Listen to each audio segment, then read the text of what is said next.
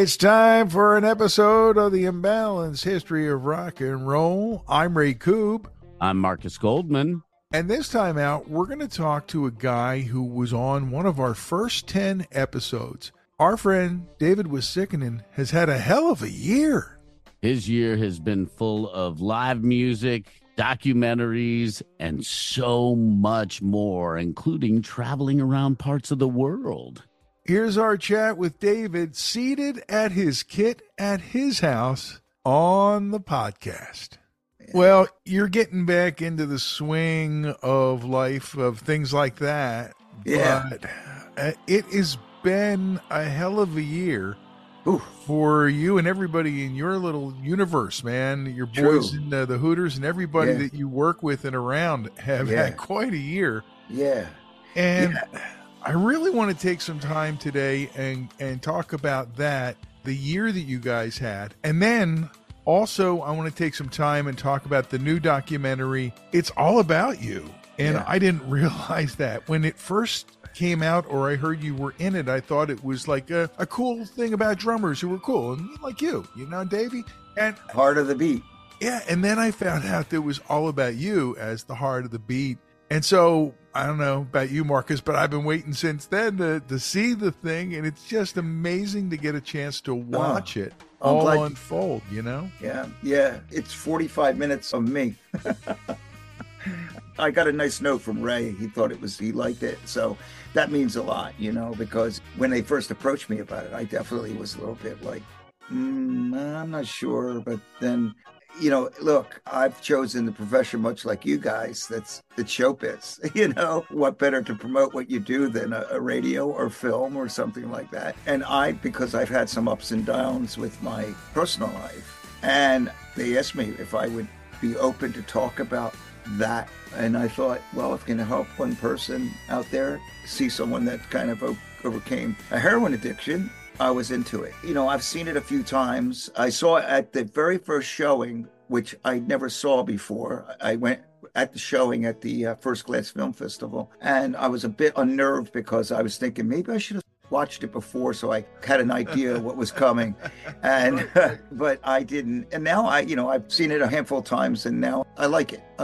It sounds like it was kind of awkward in that way that, like, for us radio people, hearing our own voice. Oh my God, we hear our own voice, and you're looking at yourself talking about you in video format. So I'm sure it was a little bit awkward like that. But what surprised me the most was your little brief snippet about your heroin addiction. Yeah. As that's something that I had never known about you. But the thing that really, I think, stood out to me about that little segment is that you really have good, true, real friends in the band. And it really came through, especially in that part of the story. Yeah. We're more like brothers act from my experience of knowing. I have two sisters, but my friends that have brothers, my relationship with all the guys are like brothers. I mean, like I've played with Rob and Eric for over 44 years. Wow.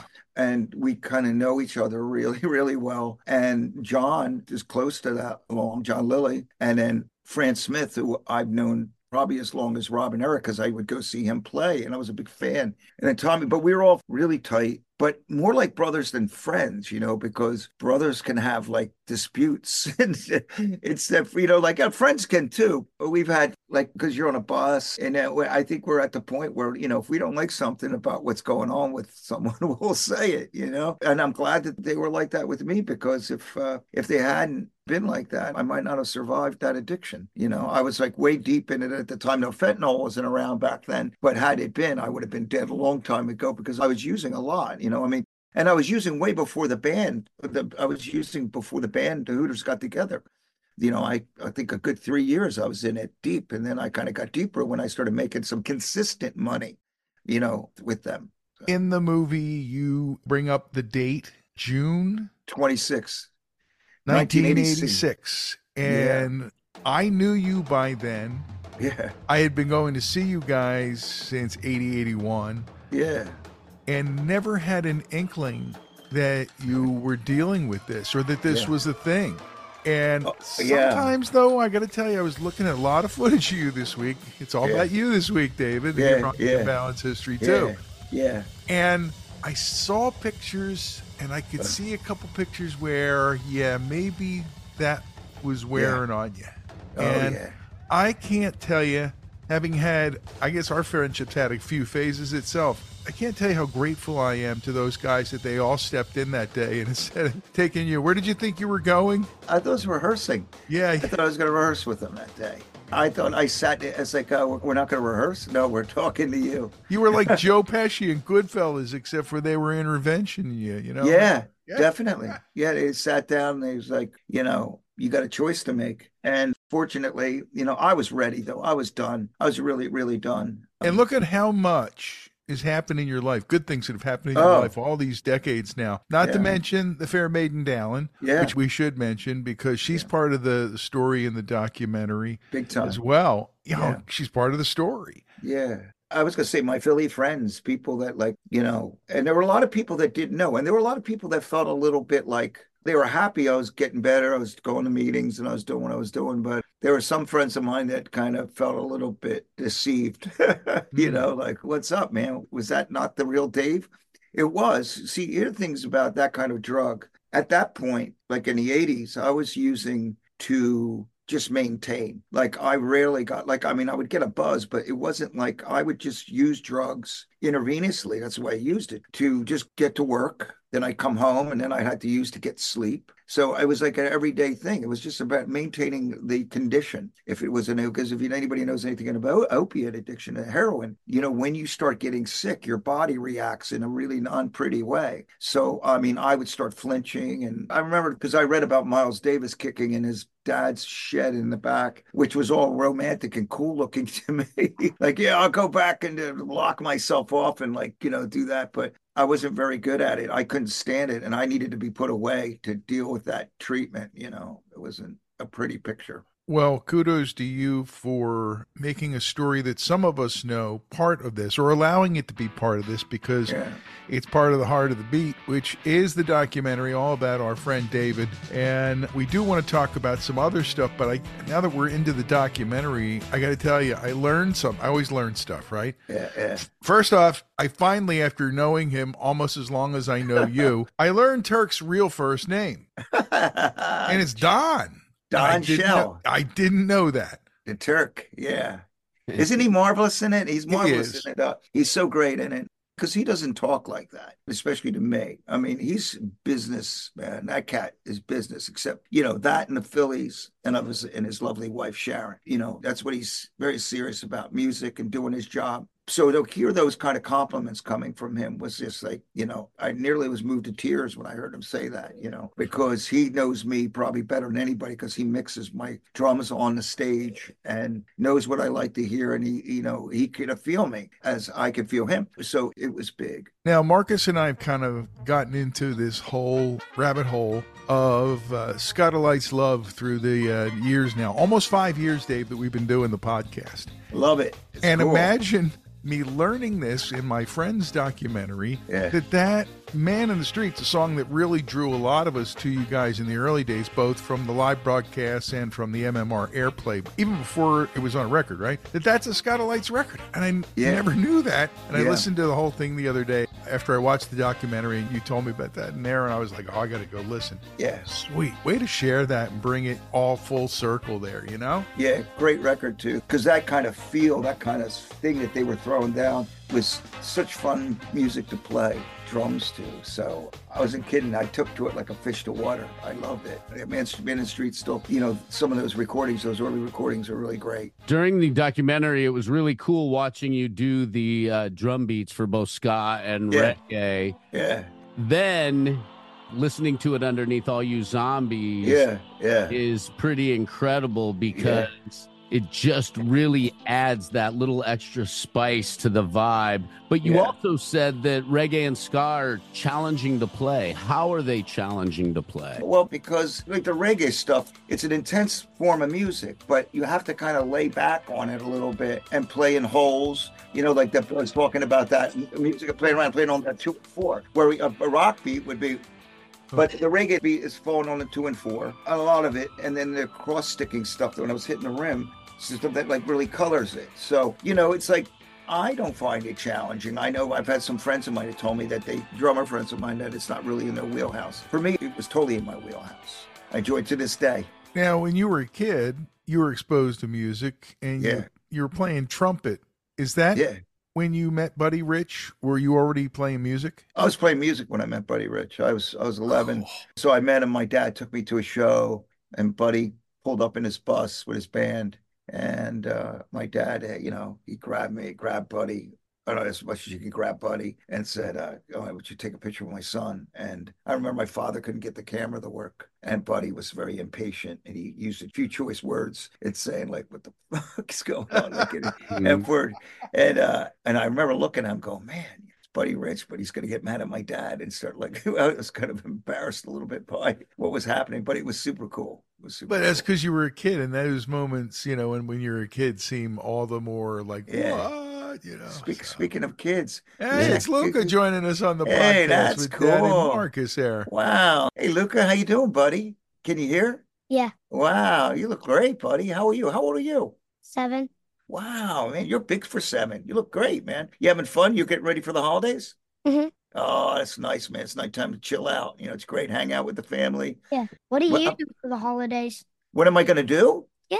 I'm going to probably just hang around with my wife and just visit some friends and hang out here and just relax a little bit, because I think it's going to be a busy year. So I'm going to try not to work. But I'll play some music. I don't know if you see these drums I have here. I might mess around with some drum stuff and just relax a little bit. Watch some movies. I want to see some movies. Do you like watching movies? Yeah. I love movies. I love watching movies. So I'll watch some movies, and I'm a big fan of Netflix and Prime. And so there's a bunch of things I've been dying to watch. Well, I'll do that. So it's cool. It's good. It's good to meet you, buddy. I saw you guys at the Keswick. Wait a minute. You were there, right? Oh, my God. Hey, Friday night. Oh, my goodness. I'm sorry. And I didn't get a chance to say hi because you guys, it was late. It's a late night. Yeah. Do you like the solo? Mm-hmm. Yeah. Did the Rocky theme. I get up and I do this, it's cool. That's cool. Well, man, it's a pleasure meeting you. Next time, if we do a show, you got to get your dad, bring it backstage. I'll put you up on the drums. You can check him out. Cool? Oh, cool. Thank you. You're welcome. What a great kid. Good to see you, Luca. Say goodbye. Right. Luca came. I forgot about that. Luca came today. About 11 o'clock, it got to be a little late. 11 o'clock gets to be a little late for me too, Marcus. Dude, I know. Me too. Yeah, we were talking about that. My wife and I are like, man, we should start these shows at like 7. No way. I mean, listen, exactly. How about like they do in Tokyo, 6? That's what they do in Japan. When we went toward their nations, but we used to go over there. The shows used to start at 6 p.m. And I used to go, man, this is awesome. Because you'd be done. You'd be leaving at 8 o'clock. It was great. It's a decent hour, Nowadays, the older you get, you get later. I'm touring Europe this summer, and I'm playing a lot of festivals. And the one thing about the festivals is you play earlier in the day sometimes, unless you're closing the show. And right. So we're doing more of that these days, but I always like going on a little bit earlier, so it was done. One of the things I learned is that you and I both discovered Eric and Rob the same way through their band Baby Grand. Wow. They were on Arista. Yeah, I think it was Q102 was playing them. Yeah. Not just Shockey, but all those guys. Yeah. And Helen, too. And they kind of caught on a little bit with their version of Walk Away Renee. Remember that? Sure, I do. I do remember. I was a big fan of that band. I'm a big fan of Rick Marotta, so whatever Marotta was playing on, I liked. I think because of their bass player that was joining the band,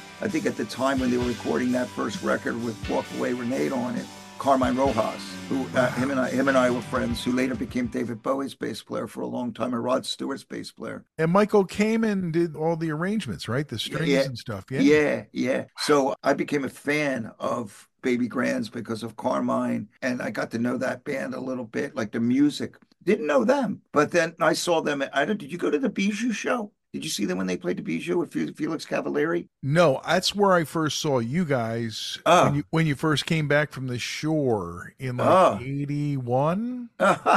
Was there a bomb scare? No, but you did play Bomb Scare that night. Yeah. Oh, yeah. Because the time before there was a bomb scare, and then we wrote the song "Bomb Scare." There was all these new songs called "Hanging on a Heartbeat" Yeah. and all these other things. Pete Rose. Yeah, Pete Rose was brand new. Yeah. And it's funny because it came out on the album this year. But that was a good, getting back to Baby Grand, that was a great band. They were more like a progressive, there's a thing called progressive pop, but they had like this melodic element to the band that, like, always had some sort of chorus, like "Give It Time" or "Walk Away, Renee," something like that going on. There was like a refrain, a hook thing from it, but then there was always some song that's played in 5 or 7, 9, some wacky progressive feel that they had to it. Another little bit you talked about, and in our previous conversations, you've mentioned a little bit about your experience of playing the wall when it went down. Yeah. And you've had a ton of success in Europe over the years. I have 3 childhood friends who were backpacking in Europe at the time the wall went down and actually jumped trains to go see everybody play at the Berlin Wall. Oh, wow. And they saw you. Wow. What was it like for you to see the crowd of a lot of young people and this big change happening, and to be a part of something so important worldwide? Yeah. I mean, that show was just, that talk about being at the right place at the right time. Our relationship with Roger Waters was like really instrumental in us doing that show. We were only supposed to, which was huge, open the show or play in the open segment of the show, which if people don't know, they had, if you see the film, you see the wall. But before that performance, you had Carlos Alomar had a band. I forget the name of the band, but they played. The band without Robbie Robertson, they played, and the Hooters played. I think that was it. There were like 3 bands that opened the show. And well, the Scorpions, they did the intro bit with us. So we played on that massive stage in front of about, I think they estimated when we were on stage, about 250,000 people were in the audience. And then it grew to about 500,000. I think at the end of the day, they said there's 750,000 people at the show at the Potsdamer Platz. It was remarkable. Just a sea of human beings from the stage back as far as your eyes could see. I climbed the scaffolds with my friend Rick DeFonso, was playing with Roger Waters at the time. He was on with us a while back and talked about this, and he didn't mention climbing scaffolds. Go on. Oh, yeah, he climbed the scaffolds, him and Snowy. I went up with Rick. Rick said, "Come on with me." So I followed him in the back, and I went all the way up the scaffolds, which was unbelievable, which I'm not even sure if they had something like wrapped around, that if the wind blew, they would fall, because they were way up there, man. Oh, wait a minute. He did tell us about this, because he said he was scared shitless that something would happen because there was no room for error. No room for error. I knew because I climbed behind him. I went up there, and so I seen him and Snowy do their bit for that film. It was a remarkable thing to be a part of, and it was a remarkable thing to see that just sea of humanity, man, from the beginning of the stage to the back. Like I said, you couldn't even tell where the end was. It just kept on going. It was an incredible thing. Now, we did it for 2 days, because the first day that we filmed it, Roger wanted to record the show as a backup, just in case something happened during the satellite performance, so they could switch it off and there'll be a short delay, but the show would go on. It was really smart. And so we did Mother with Sinead O'Connor and the guys in the band. And we were up there. I'm doing the percussion bit with them. And Sinead O'Connor did Rick mention anything about Sinead O'Connor? Rest in peace. She didn't want to rehearse the song or do it again. And she had to be coaxed back onto the stage to do it the day before. And she was having one of her, should I say, moments. I mean, look, we know a lot more about mental illness now these days, but she was very down that day. And the next day she came back, she was up. But we had to coax her back on stage. But it was incredible working with him. He was just so chill through the whole thing, amazing. One of the things that comes across really well is the way that rock stars of the universe were drawn to you guys when the Hooters first started breaking out. Larry Magid's appearance in the film kind of sets the stage for that. He tells his side of things, and then you start talking about meeting Jagger and how the guy really liked you guys at a Who concert.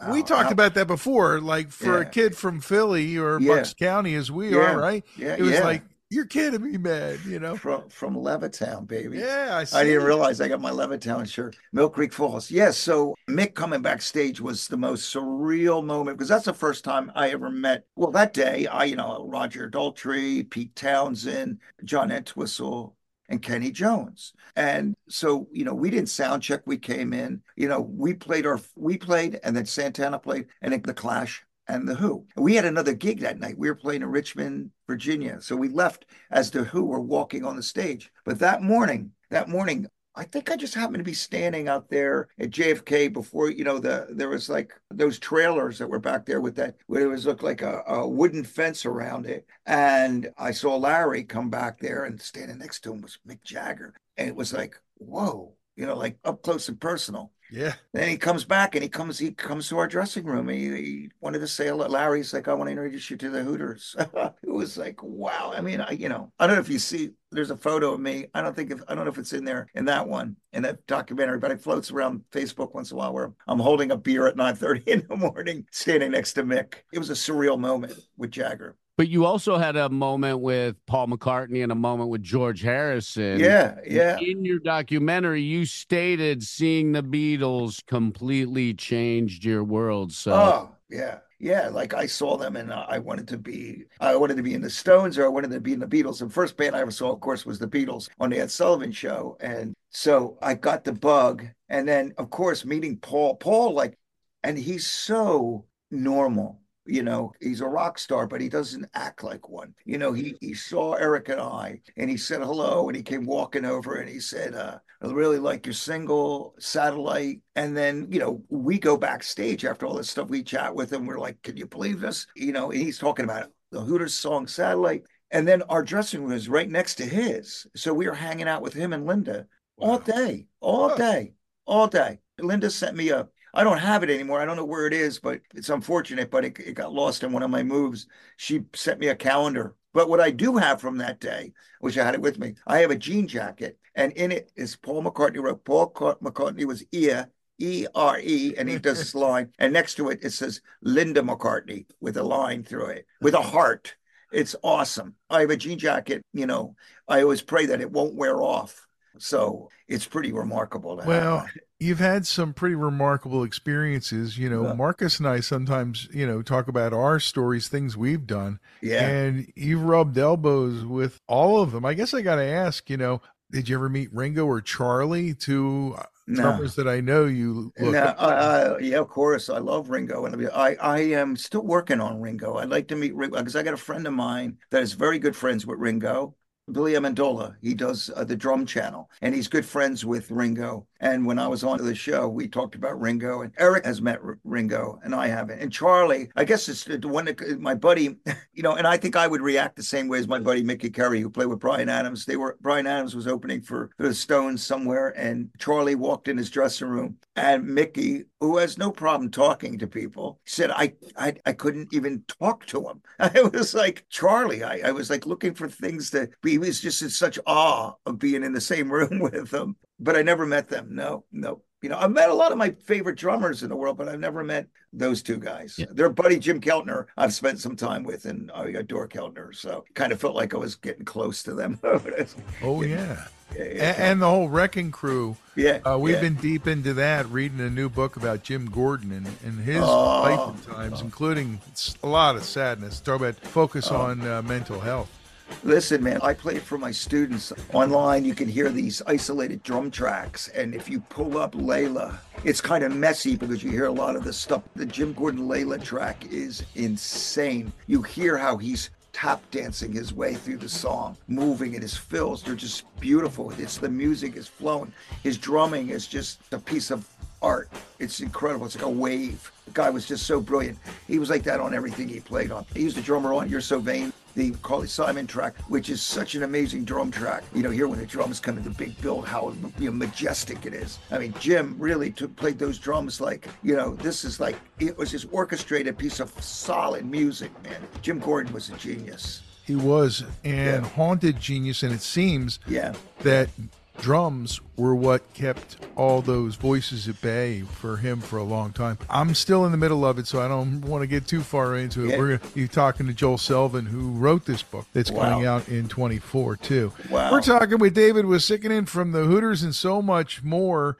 You had, other than McCartney and all, and Harrison and all that, you've had some other wonderful run-ins at places like Live Aid, where you started the American Day. Also, I was there all day too. It was a banner day for our team, right? Right. And then Philly. you mentioned Amnesty International in the documentary, Heart of the Beat, that you saw a bunch of people there. You mentioned Yoko. I saw her and Sean walking under the stadium. And that was a crazy day for us and the people from WNEW. We teamed up in the press box, and Jackson Brown was there with Daryl Hannah. Ended up smoking cigars with Elliot Gould. It was one of those crazy days that you can have if you're in the right place at the right time. Totally. And so it's funny you mentioned that. Brought all that back to me. Interesting about that gig too. I think that was like Live Aid was July 13th, 1985, correct? And then I don't know how many months later, but Amnesty International came around and we were a part of that. But within that time, we were playing Live Aid and we played All You Zombies, we played And We Danced, and people in Philly seemed to know it. But by the time we got to Amnesty, it was like people knew our music. It was like that whole stadium. Nothing wasn't rocking in Philly. It was rocking in Philly. But we could tell that they knew us, like they knew us from being on MTV, that we came on stage. It was right away. They could feel it coming, like ready to dig in. So that was an incredible show. I love watching that when I go to YouTube. I like pulling that one up. 1, 2, 3.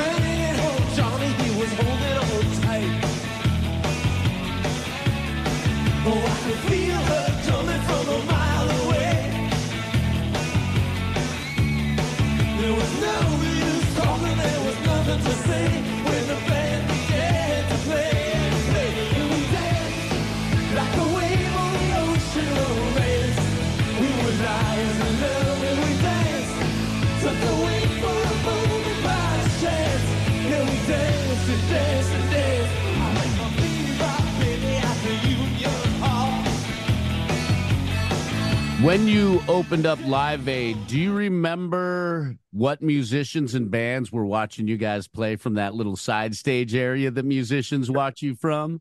Man, I only remember Jack Nicholson shaking my hand as I walked on the stage, and he said, "Go get him, kid." Apparently, he said that to everybody in the band I shook hands with, because I hear Andy King said that he said the same thing to him. But he said, "Go get him, kid." And I shook, and it was cool. But I remember seeing Chubby Chase there, but Nicholson was just like, it was just so weird talking to the guy.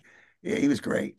That was around the time of Amore, which I always say is the first album, and the School Spirit Contest. And I want to thank you guys for including that, because I was part of the team that was counting the cards at first. And how did you do that? Well, like you kind of say in the documentary, had to weigh it. We're going to need a bigger boat. So we actually went and got a firm, an accounting firm. Yeah, I remember that all the cards that we picked up, we would go out and do pickups.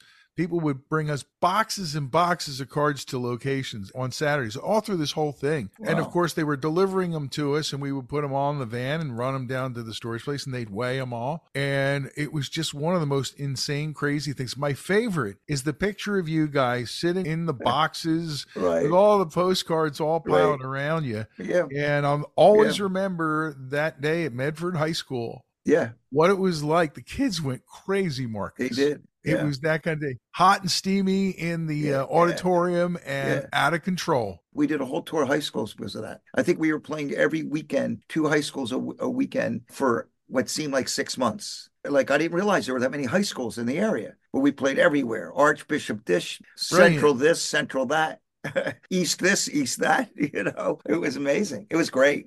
It was really great. It was great to be part of that, and it brought it all back to me. Yeah. I got a lot of gratitude to WMMR for putting that thing together. That was a big deal. That was a really big deal. Yeah. What a great tour idea, and what a great way to build up a young audience of fans for life. That is so smart. Well, in the documentary, there's a girl, a husband and wife that are talking about seeing us at a high school. They come over. We were playing at Ardmore Music Hall.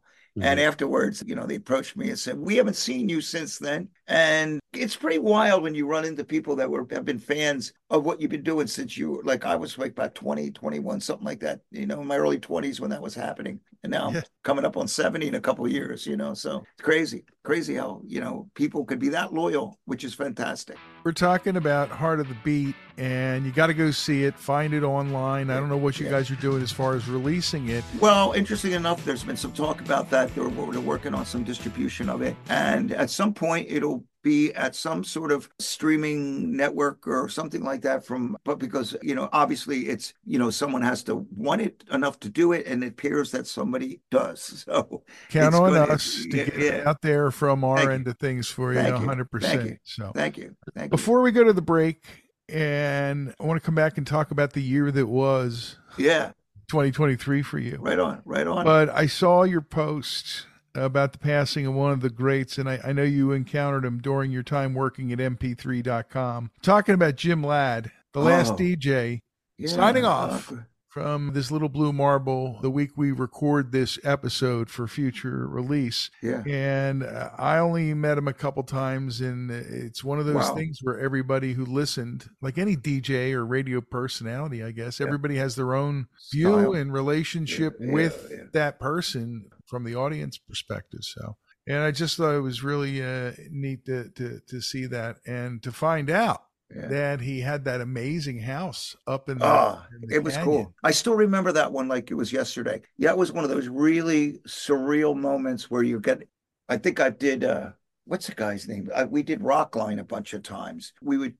fly out wherever we were and we would do an interview somewhere at the Westwood One Studios with Jim Ladd, who we're talking about. Jim Ladd had this incredible voice like you radio people do. You all have a style voice, but it has to be good. You don't do that business, what you do, if you guys don't have good voices to do it. Now, Jim had a unique style, and he was just so comfortable in front of the mic and so comfortable to ask questions. Like, I found him to be such a really nice man. Like I remember Rob and I got on we went to Laurel Canyon, which all these, like back in the day, I remember like Crosby, Stills and Nash, the Doors. I mean, I stayed at, oh my God, I'm having a brain freeze, but the producer, what's his name? The guy that produced the Doors. Paul Rothchild? I stayed at Paul's house because I knew his son through a guitar player that I play with. So that whole place was like something that was out of Alice in Wonderland. The whole place looked just cosmic, really, really amazing. Laurel Canyon going up the hill and then back down the hill. But Jim's place, as I recall, was going up the hill.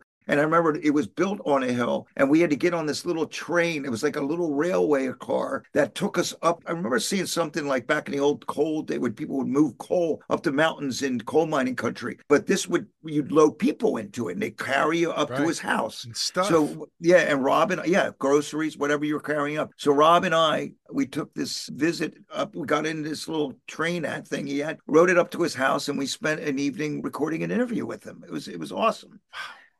And then he became like, with Roger, he was good friends with Roger Waters. So he did that tour, the Chaos, I saw that tour. It was great. And Jim had a setup with the Radio Chaos. He had the DJ set up on stage, which is think about like how Roger was thinking was so ahead of the times. Now it's not uncommon to see a DJ on stage spinning and doing his thing with records. But back then, Jim was like one of the first to do it with Roger Waters. Thanks for posting that this week. It really made my day. Really appreciate it, man.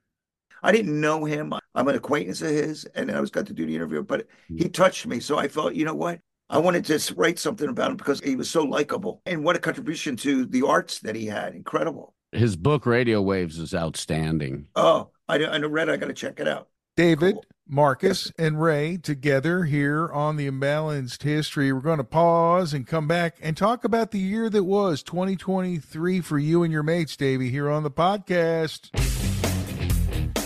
Hello, Pantheon Podcast listeners. Christian Swain here to tell you more about my experience with Raycon earbuds. Our family now has 3 pairs of Raycon earbuds around the house, and my wife just grabbed a pair of the Headphone Pros to replace some headphones from a company that was double the price. And yes, she loves them. Now, if you haven't pulled the trigger on a pair of Raycons, or even if you have, but you're in the market for another pair because they're just that good, well, now is the time to check them out, because they just launched their upgraded model of the best-selling everyday earbuds. With Raycon's upgraded everyday earbuds, now you also get active noise cancellation, ergonomic design, and multi-point connectivity that lets you pair with 2 devices at once. New quick charge function, 3 customizable sound styles, plus awareness mode. Available in a variety of vibrant new colors to complement any and all skin tones. I even have a pair of earbuds in a cool green color. I have tried just about every earbud known to humankind, and these Raycons are fantastic. Seriously, if you've been wanting to check out Raycons, there truly is no better time. You're going to ask yourself why you didn't check them out sooner, and Raycon offers a 30-day happiness guarantee. So what are you waiting for? Go to buyraycon.com/Pantheon today to get 20% off your Raycon order, plus free shipping. That's right, you'll get 20% off and free shipping at buyraycon.com/Pantheon. buyraycon.com/Pantheon.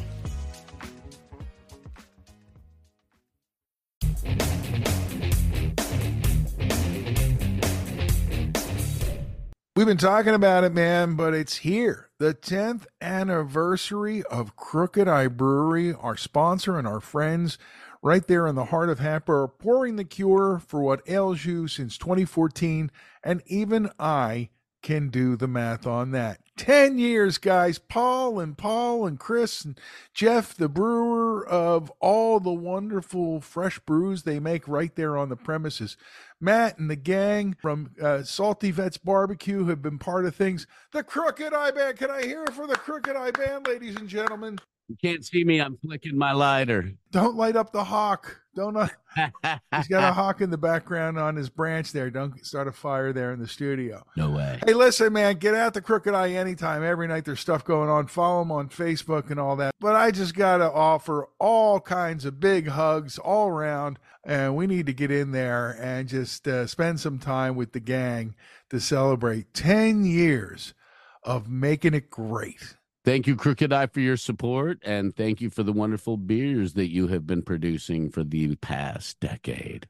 Raising a pint to the next 10 with Crooked Eye and the Imbalanced History Together. Ray and Marcus with our pal David Uosikkinen on the Imbalanced History of Rock and Roll. And I was thinking about this about a year ago. All you guys in the Hooters were just kind of doing your thing, and nobody was really paying close attention, and nobody had noticed that you'd started doing production for a new album, which turned out to be Rocking and Swing. Just an amazing album that you kept under wraps under our very noses the entire time. Yeah. And then the fates intervene, and you guys get the opening slot on the Rick Springfield tour, which is going to put you in front of a lot of American faces, which hasn't happened regularly in a few years.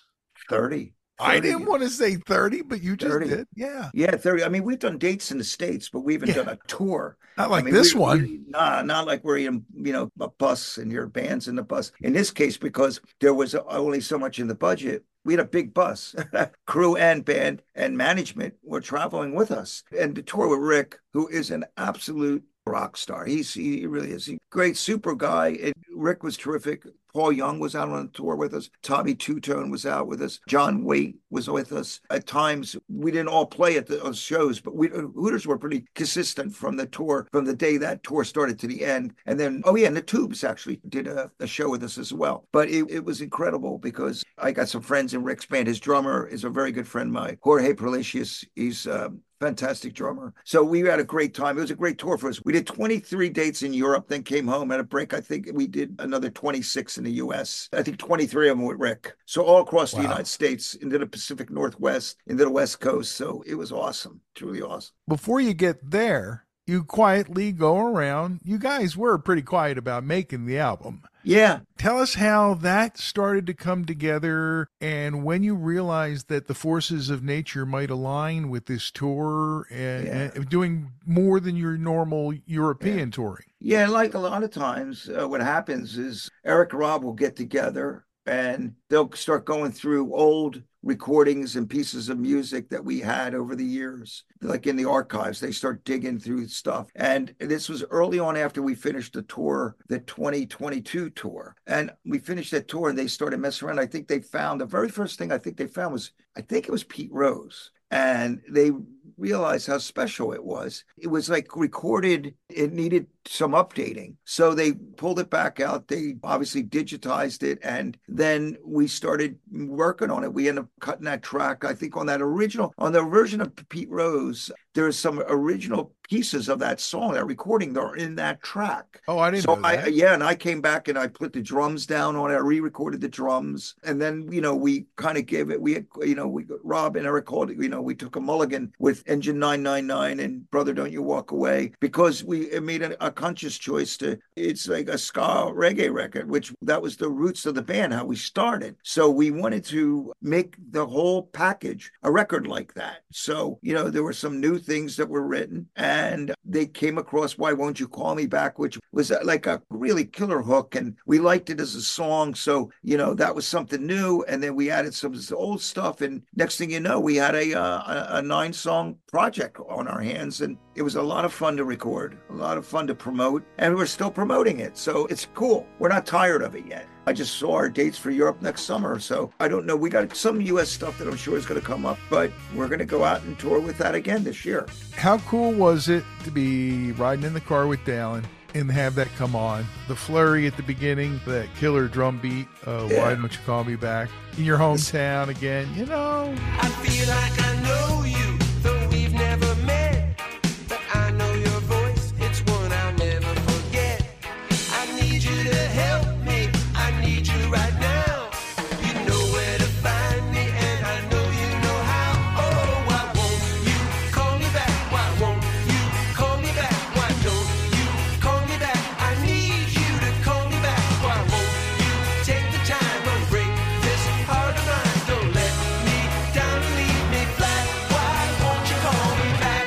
For us, it never gets old. You hear yourself on the radio and you do something new for a band like the Hooters. I've been around for a long time. It was really cool to be able to do that. I mean, look, I would never put us on the level of the Beatles, but when the Beatles did that new song, they found that vocal thing that John did from his house, and they did that. Like just to hear them together again was exciting for me. So in a lot of ways, for me to hear us on the radio again was really exciting for me. Just like great. It was really cool. Yeah, I love it. We keep going back to the ska and the reggae sound, which is very important and a very big part of the Hooters sound. Yes. When you used to tour the United States, before you stopped touring the United States, did you ever play with a Northwest ska band called the Crazy Eights?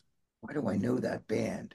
What part of the country were they from? They're from the Oregon, Washington area. I think University of Oregon is where they in the late 80s, early 90s. I must have been listening to the band because I'm familiar with the name of the band, but we never played with them, no. I didn't know if, like, with you guys having a similar vibe or a similar groove, you might do a few dates up in that part of the country together. Yeah, it happens a lot, when bands have a similar kind of thing. Promoters say this would be a cool lineup. I got to ask, when did you guys, or did you realize that the release of the album, this expanded U.S. tour, the expanded European tour for this year, and the release of The Heart of the Beat, all were going to be kind of flowing and working together? Was there ever a time when the documentary was going to kind of pushing in the way of other things, or did it all just kind of come together? It all came together for us. I mean, with me, like, I know my priority is the Hooters. That's the band I'm in. It's like I'm a band member in that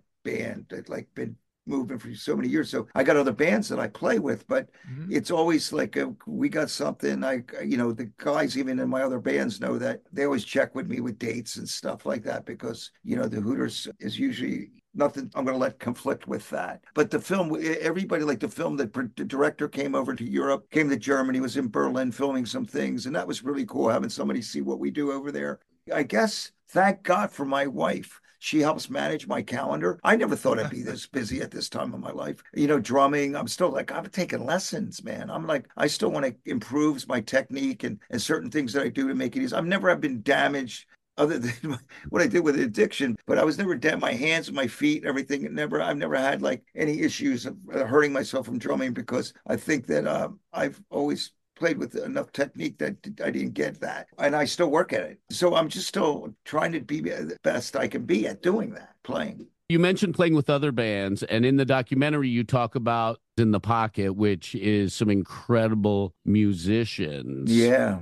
You also mentioned in the documentary that back in the 80s, you wanted to play with some of these bands, but because of the competition, you never got to play together. Was the competition between the bands really that intense? It was. Was it a supportive type of competition? It wasn't supportive competition. There were only so many labels signing bands, so everybody was looking for that. And record execs, if you remember right, they would barely ever come to Philadelphia. You had to go to New York to get seen, unless you had leverage. And that's what happened with the Hooters. We ended up creating such a big fan base. People in New York said, listen, I got to go check this band out because there's a serious buzz about them. And at the time, we didn't, the idea with a record company is that they're going to help you win money.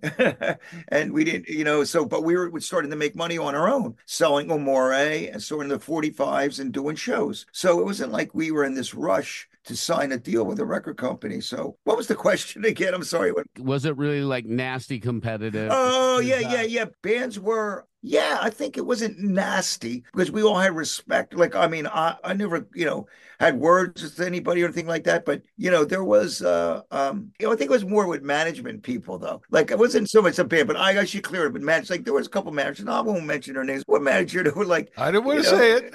They would do things like, put your name printed bigger than the other man's and, oh yeah, their headline, it was like a big deal. Or if there was some kind of poll or something like that, he would get all the fans to write and, just like stuffing ballot boxes and shit like that, like most of these bands, like I was a big fan of the A's. I love the A's. Hazard was happening when we were happening, but I was a fan of those guys. And there were so many great bands, all those guys from Philly International making records. So when In the Pocket started rolling, like I asked Rick DeFonso, I asked Greg Davis from Brew Review, all these different people if they would get together and record and tell stories about the music we're recording, and everybody was on board to do it. And it was so cool for me because I get to hang and vibe with these musicians that I always admired from afar. Marcus, it's like that competition stuff in the 80s and the early 90s. We're older, but wiser, and everybody gets along. And In the Pocket came along at a really good time, not just for you, but for the music, for the people who were involved to get a chance to work together, in some cases for the first time, I know. And Truly. The other thing that's come back recently is your podcast. You and Andy have brought back the podcast. Tell us what's up with Uosikkinen and Weinberg. And I got to get you guys to come and be guests of mine on that podcast at some point. I'd love you guys to come. Who? So yes, you guys, yes. Sure, why not? I stopped doing it because in last January, I had emergency surgery. I just went to the hospital and found out I had a gallbladder that was like falling apart. It was terrible. And I had to have it removed and it was bad. So I couldn't really do anything for a while. First thing I did was record that Hooters record when I started feeling better, but I couldn't do the podcast. So we brought it back last October and we're back rolling with it again. And that's me and Andy Weinberg and Freddie Berman, great drummer. Oh, is Freddie doing it with you too? He comes Fred the Red? Fred the Red joins us. And matter of fact, we were done for the year. We start back up on January 16th with the great Rob Stoner. I don't know if you're Rob, but Rob was Bob Dylan's music director. And he was great friends with Mick Ronson. Tell him we're really nice guys and he should do our podcast. I listen, I will tell him for sure. And he will. He's such a terrific guy. I played with him with Robert Gordon. So I got to know him a little bit. He's a great guy and he's got quite a history. Hey, man, he played on American Pie. That song American Pie. Yeah. He played on that. He did vocals on it. And the guy's a legend. So he's going to open up our podcast in January. And I'm looking for it. It's a fun thing to do. It gets you out of yourself when you're asking people other questions about their lives. It's therapeutic, I find. Cool. And you guys are really good at it. So keep that up. Thank you. I'm glad that you're it means a lot. It means a lot coming from you. Well, other than reminding you to take that shopping list out of your pocket on your way home and get the stuff Dallin reminded you to bring home, I just want to thank you for coming by and seeing us here. It's kind of at the end of the year that was. And I started writing it down and I said, well, I better check with the boss and see if I've missed anything. And she's like, no, that's everything. And awesome. I'm thinking, wow. rocking and swinging into Rick Springfield and the album's out, a surprise release for all of us. We was like, come to this party. I'm not really sure where it is. It's not someplace you go all the time, but we all found our way there. And then to see you honored with the Heart of the Beat this year, that kind of a treatment by the arts community is really great, because your story is wonderful. And thank you. Look, it involves Levittown, Yeah, Levittown. Gotta love Levittown, man. But the way the whole year flowed for you and for you guys, and I know that you enjoyed your time in NOLA, which I love dearly with Dallin. Love it this year too. So love it. Love the New Orleans groove. And thanks for fitting us in between the lesson you're taking and the lesson you're giving. So I appreciate that too. Well, listen, fellas, it's truly fun to do this with you guys, and it's great to come back and chat with you again, because it's a lot of fun. You guys do a great job. And Merry Christmas and Happy New Year, Happy Hanukkah, Happy Kwanzaa to everybody out there. Happy Diwali, whatever you celebrate. Festivus for the rest of us. Don't forget the Flying Spaghetti Monster either. Got to represent him. Yes, sir. Dave Uosikkinen, our guest here on the Imbalanced History. See you, fellas. Hey, take care, Dave. Thank you very much. Thanks, Thank buddy. you. Thank you. Stop. I felt like he wedged us in there, because I know he had just had a lesson, or he was getting ready to give a lesson, and he's been doing a lot of that stuff since he got home. It's good to see David so busy on the home front, and I'm really glad that he took some time to hang with us. By the way, we have to take him up on his invite and go visit him together on his podcast with him and Andy Weinberg. It's good stuff. Dave is so much fun to speak with, and he's got great stories and just an all-around great human being. Yeah, but it's different when you're the interviewee.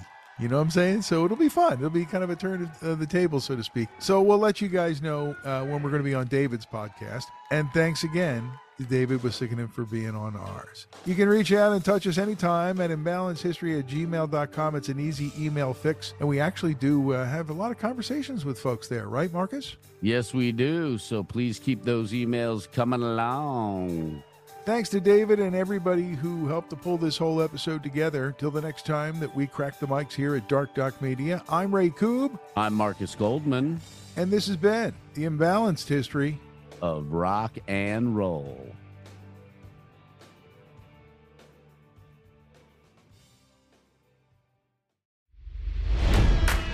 It's NFL draft season, and that means it's time to start thinking about fantasy football.